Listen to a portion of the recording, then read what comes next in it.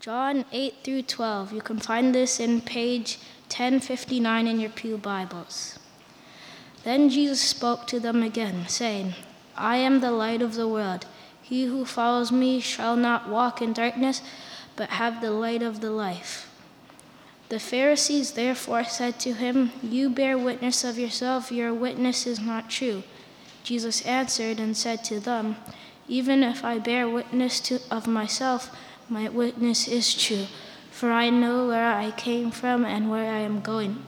But you do not know where I came from and where I am going. You judge according to the flesh, I judge no one. And yet if I do judge, my judgment is true. For I am not alone, but I am with the Father who sent me. It is also written in your law that the testimony of two men is true. I am one who bears witness of myself, and the Father who sent me bears witness of me. Then they said to him, Where is your Father? Jesus answered, You know neither me nor my Father. If you had known me, you would have known my Father also. These words Jesus spoke in the treasury as he taught in the temple, and no one laid hands on him, for his hour had not yet come. This is the word of the Lord.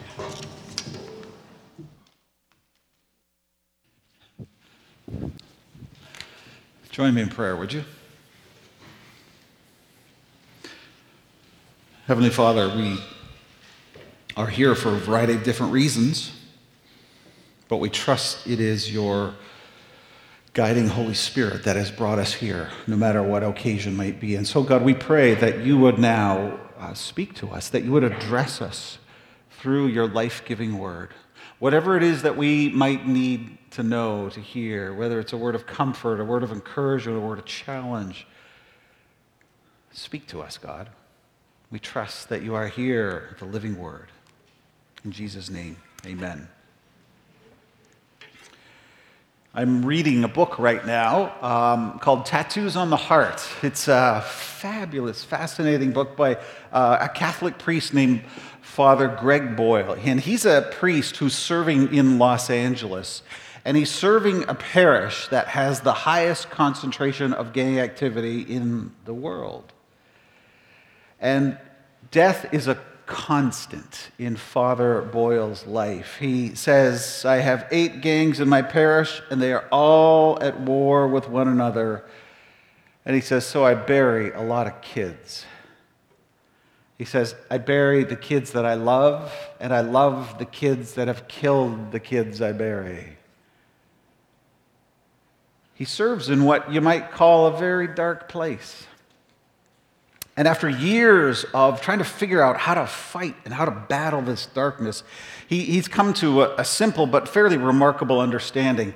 He figures, you could attribute this whole cycle of violence that he sees on a daily basis to, all this hatred, all this violence, to environmental factors, racial factors, social factors. He says, sure, all those are part of it. They're contributing factors, but at root, what is going on, he says this darkness is all about what he says, quote, a lethal absence of hope. A lethal absence of hope. He says this, youths who are stuck in a place of despair and they cannot imagine a future for themselves. They are stuck in the dark without a ray of light to guide them. But you don't have to be in an LA gang to know about darkness. A lot of us here, every one of us here knows about what that is like because we've experienced it. And you don't need to be in an LA gang to know how badly we need light from the outside, from some external source to come and bring our world some hope. There's a lot of darkness in our world, isn't there? And sometimes it just envelops your life. And when that happens, the temptation is for us to begin to adjust our life to the dark, to adapt ourselves to those dark conditions. And it feels like that's what's going on in our culture. The rise of depression and anxiety disorders are widespread and profoundly concerning. Just this past week, I spoke with a young person who was freaking out because they were on social media with another friend who confessed that they were cutting. And this person was like, I don't know how to respond to this experience at such a tender age of such profound darkness. Our culture feels really fixated on despair and alienation. Even just look at popular culture and you see that. We see some of the most popular films and shows these days are about end-of-the-world disasters, about dystopias, about zombie apocalypse and evasions. Or think about how many TV dramas right now are marked not by heroes, but by anti-heroes. Characters you don't want to lead you. And you get the sense that we're adjusting ourselves to the darkness around us. We're getting used to living with a lethal absence of hope. In the words of the prophet Isaiah from Isaiah 8, the people are distressed and roam the land. They look towards the earth and see only distress and darkness and fearful gloom. But when there's darkness, the goal is not to get used to the darkness, to make sense of the darkness. The goal is not to figure out who to blame for the darkness. The goal is to find some light and to live in the light. And this Advent season, we've been focusing in on how the Bible uses this image of light in darkness, and it's a recognition of things, that this world can be a dark place. Christmas is, its popular understanding is it's a very sentimental holiday, with all sorts of holly jolly stuff, chestnuts roasting on an open fire, all that sort of stuff. It is not sentimental at all. It is just blunt. It says this world is a dark place. It needs rescue. You are in a dark place and you need rescue. And Christmas offers us the hope that there is that rescue. That even though it recognizes the darkness in this world, it recognizes we can't save ourselves, that we're not progressing, that we keep on killing and hurting and taking advantage of. Nonetheless, Christmas also tells us there is hope. There is a light in the darkness. And again, following that Hebrew prophet Isaiah, he says, on those living in the land of darkness, a light has dawned. There is hope, and there is light, and that light is Jesus Christ. Throughout the biblical story, the image for God that gets used throughout for God and his activities in the world is light. From the very first pages to the very last pages of the Bible. In the opening pages of Scripture, we read that God speaks the universe into being. In the beginning, God created the heavens and earth, and God creates with words. And the very first words God speaks are, "Let there be light." And God speaks, and there is an explosion of light that creates and fashions the known universe. God speaks light, and when he speaks, the light shoves out the darkness and makes room for beauty and for life. But tragically, humans chose darkness. And so we fell into sin and to darkness, and the shadow got cast over the earth, over every piece of life, and people stumbled in the darkness. But God would not, he could not allow that to remain. He could not watch his beloved creation become so lost in darkness, especially a darkness of their own making. And so God entered the darkness, which brings us to Christmas, to the manger, where that creative word of God that spoke the universe into being, that creative word of God has now become flesh. It's now become human and entered history and dwells among us. And in the Gospel of John, it is a retelling of the story of the world, but now finding in Jesus the interpretive key, the critical understanding for making sense of the world. And so John uses the very first words of Genesis all over again. In the beginning, he says. But now was the Word, and the Word was with God, and the Word was God. He's talking about Jesus, using that image of Word. This is how John begins the story of Jesus Christ, not with a nativity narrative, not with a little manger scene, but identifying Jesus as the creative Word of God that said, "Let there be light," and there was light. And then John continues and talks about this Word, this light-giving, life-giving Word, and says, "In him was light and life. and the life was the light of all people. The light shines in the darkness, and the darkness has not overcome it. Think about that. Whenever we think of a manger scene, it makes an incredible claim, doesn't it? Christmas makes this stunning, remarkable claim. Whenever we think about Christmas, we're not saying that this baby born in Bethlehem, this Jesus Christ, was a good moral teacher to show you a better way to live. That's not what Christianity is saying. Nor are we saying that, this is a lovely sentimental moment that can distract you for just a time from the darkness of the world around you. Christianity says that in Jesus Christ, Jesus, the Son, who was with the Father and the Spirit at creation of the world, shoving the darkness aside, bringing light, this Jesus is the source of light in your life, in this world. He is the light that brings creative hope into our very dark moments. And in this passage we read this morning, we had read, Jesus makes that claim very explicit, very plain, very in your face. Jesus presents himself as the light of the world, boldly proclaiming, I am the light of the world. Whoever follows me will never walk in darkness, but will have the light of life. Now that's quite a claim. And of course, that claim is contested right away. The rest of the passage is about all these religious leaders who challenge Jesus. And Jesus, he's upending their tidy religious systems. And so there are questions, there's challenges, there's calls for Jesus to validate his testimony. I'm not going to focus on that this morning. I want to focus simply on the claims, the promise of Jesus as the light of the world. Because this Jesus, the light of the world, is the healing that a dark world needs. The healing from people who are suffering from a lethal absence of hope. It's interesting, Jesus speaks these words, this bold claim, in a very specific context. And this is one of those times where if you catch sight of a little of the context going around, it sheds even more light on the passage. We know from the previous chapter in John that Jesus and his disciples are at the Feast of Tabernacles in Jerusalem, sometimes called the Feast of Booths. I think the Jewish term for it is the Feast of Sukkot. And it was one of the favorite festivals of the Israelite people because it was 8 days of feasting. So, they brought their sacrifices to the altar, and it was like 8-day barbecue.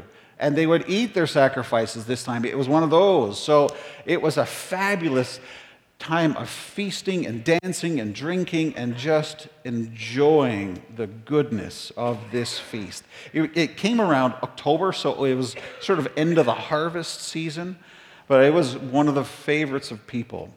And the purpose of this feast was to celebrate, to remember the Exodus.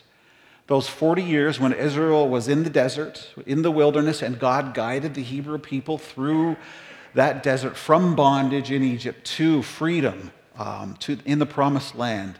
And one of the highlights of the Feast of Tabernacles was the lighting ceremony. They lit these 4 massive candelabras, 75 feet high, these things were.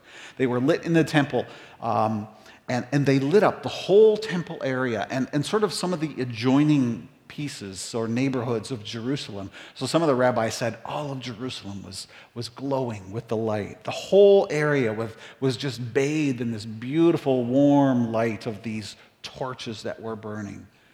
And these torches, of course, symbolize the pillar of fire that the Israelites had to guide them through the desert. They had a pillar of cloud by day and a pillar of fire by night.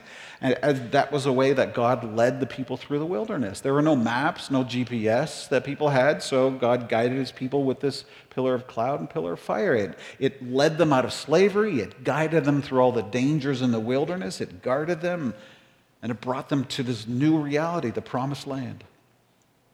And then throughout the week in this festival, as the people danced and sang songs of joy, they would read and recite scriptures that celebrated God as light. So, for instance, Psalm 27, verse 1, the Lord is my light, my salvation. Whom shall I fear? Or Psalm 43, verse 3, send me your light and your faithful care, let them lead me. Isaiah 2, verse 5, come, descendants of Jacob, let us walk in the light of the Lord. Or Isaiah 60, verse 1, where it says, "Arise, shine, for your light has come." Or in that same chapter, Isaiah 60, verse 19, "The sun will no more be your light by day, nor will the brightness of your moon shine on you, for the Lord will be your everlasting light, and your God will be your glory." And so for 7 nights, they celebrated God is light. But then on the final evening of the feast, the candelabras were extinguished, creating in people this sense of expectation, this sense of hope, looking forward to next year when those candelabras would be lit again and all of the temple would be bathed in the glory of that light.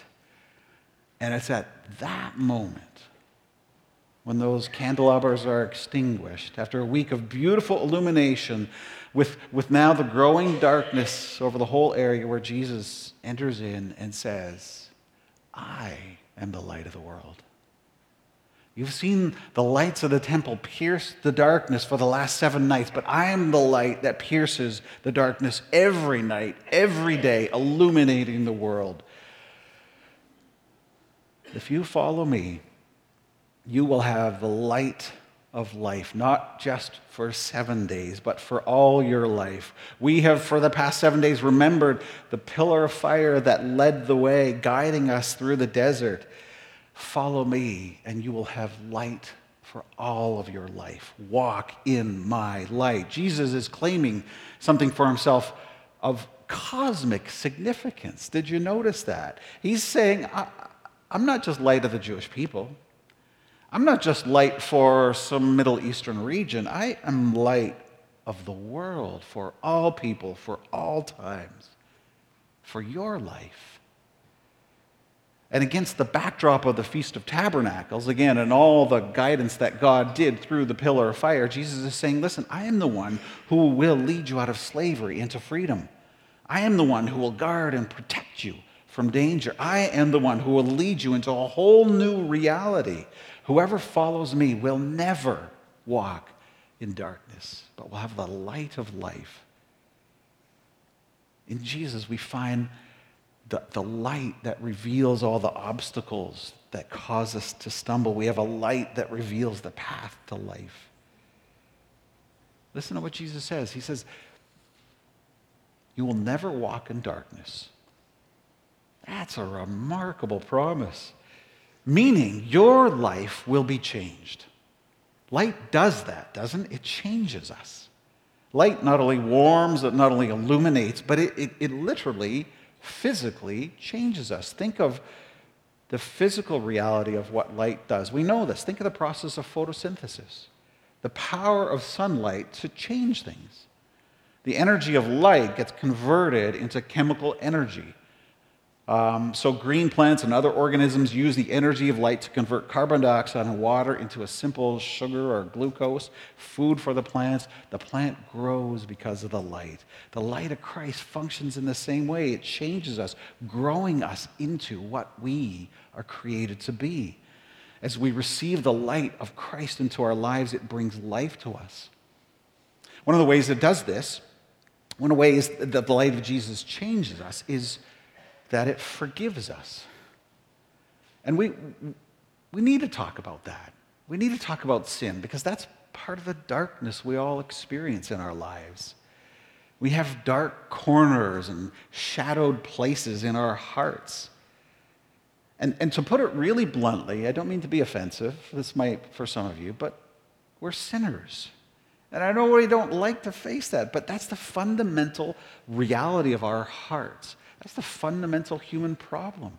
That is why radicalized fanatics drive trucks down crowded streets and sidewalks, just running over people, killing them. That's why wicked men will blow themselves and all sorts of other people up, why people will assault women and kill little girls, and why greedy executives betray the trust of their stockholders. It's why you and I even do some of the most desperate things in our lives, because it's this darkness in our hearts called sin. And when the Apostle John, when he talks about sin, he describes it always as a turning away from the light of God. And the result of that turning towards sin, John claims, is that we live in darkness. Doesn't our society feel like it's a darker place this year? You know, it's not as if last year we were basking in the light of righteous living or anything like that. But I don't know, the evil of terrorism that we've seen spike, the racism that has shown its ugly face this year, groups like ISIS, the political polarization where people can't even talk in civil ways anymore, the sexual abuse and harassment that has come out. I mean, it feels like this dark cloud all around us. And yet the place where all that darkness originates is in human hearts that are shadowed with sin. And if you cover that up, John says you're deceiving yourself. And that's only going to lead you further into darkness. But if you confess that reality, if you bring it to the light, you find the grace of Christ filling you with forgiveness, but with a creative light. Because Jesus Christ is the creative light of the world that is stronger than any sin in our lives. He is the one who can turn your life, your broken, mixed up heart, into a ray of light that can shine. And oh my, how the world needs your life to shine with the light of Christ. That's what the light of Jesus does. It changes us, filling our lives with light, making us light. And as we follow Jesus, the dark places, the hidden places of our lives get illumined. Now that can, at one moment, sound good, and at the next moment sound very challenging and frightening, because often we don't want that light. We like our little dark corners of our life, don't we? Because we're doing stuff in the dark. Some of you are hiding that from your parents. Some of you are hiding that from your friends or from your spouse. You don't want them to see that. We're hiding stuff from ourselves. And you're going to have to sit down and you're going to have to think about that and recognize any areas of denial about that. But I want you to know that that darkness we experience here is very temporary. Because Jesus Christ, in his piercing light, sees everything. And someday the light is going to rise. The sun will come up. The Bible keeps saying that over and over again, that the tendency in history shows this out, is that everything gets revealed by the light. Sometimes now, ultimately at the end of time, but there is a reckoning that goes on. Isn't that what we're seeing right now in our culture? There is this reckoning regarding all sorts of hidden sexual harassment of various men, and it's coming to light, and there's a reckoning. Things come out. Everything comes out. Almost all the time here, eventually everything will come out. The light, however, has the power to change us so that we live lives of integrity, of wholeness, of holiness. Realize the light is shining, and it's going to shine inevitably because Jesus is the light of the world. So don't be different in the dark than who you are in the light. Don't be different when no one's looking than when everyone might be looking at you. Don't do that. If you understand Jesus is the light, you will not be any different when someone is looking and when they're not.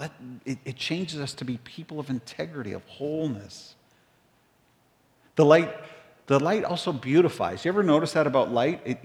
White light, if it refracts into this beautiful spectrum of color. Think of all the colors, which are the beautiful emanations of this one light. Jesus, the light of the world, is beautiful. And as his light shines in us, the beauty of Jesus refracts in all sorts of stunning ways. So think about that, Christians who are here. Is there anything beautiful about your life? Is there anything remarkable about how the light of Christ shines in you? When people watch you receive criticism, is it done in a grace-filled way? When people watch how you treat people you work with, perhaps under you, when they watch you deal with others, when they watch you handle your money or your troubles, are they amazed? Are they surprised? Do they see something beautiful about you? Another way the light changes us, it makes us remarkably hopeful. As people who walk in the light, we become remarkably hopeful, even in the midst of the darkness we see and feel around us. Because one of the truths is that the sun is not up. Jesus will come fully one day. We await that.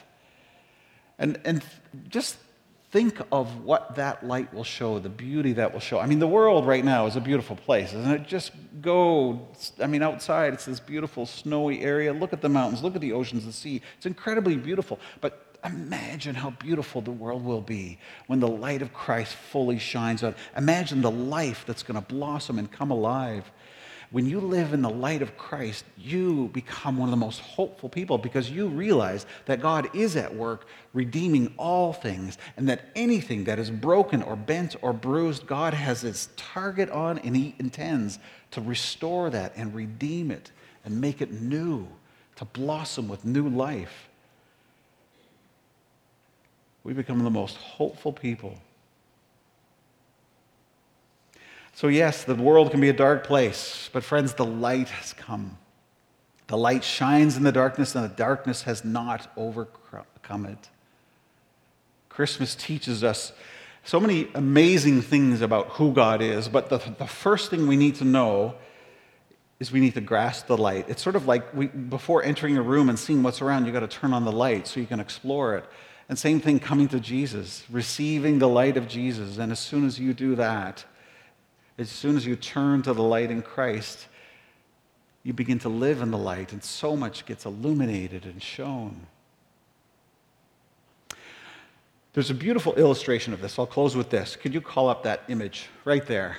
Look at that beautiful light. All the great painters of the Nativity, all the masterpieces of history, capture this truth. The background of these paintings, there's always this darkness around it. And what little light is provided in each of these paintings emanates from that manger as it reflects the faces of those who are gazing in, who are leaning into the manger. And what those artists are saying, communicating, is that our calling is to live in that light, to get as close to the manger as you can, to get as close to the light of Jesus as you can. And then as that light shines out, you become a reflected source of that light. It's the only way a darkened world is going to see the light. It's the only way we're going to find the path home to God. So walk in the light, and you will never walk in darkness. Let's pray.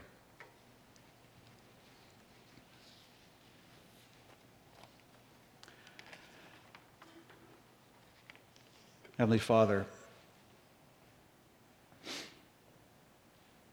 you speak words and light comes alive. Thank you for the light of Jesus Christ. God, we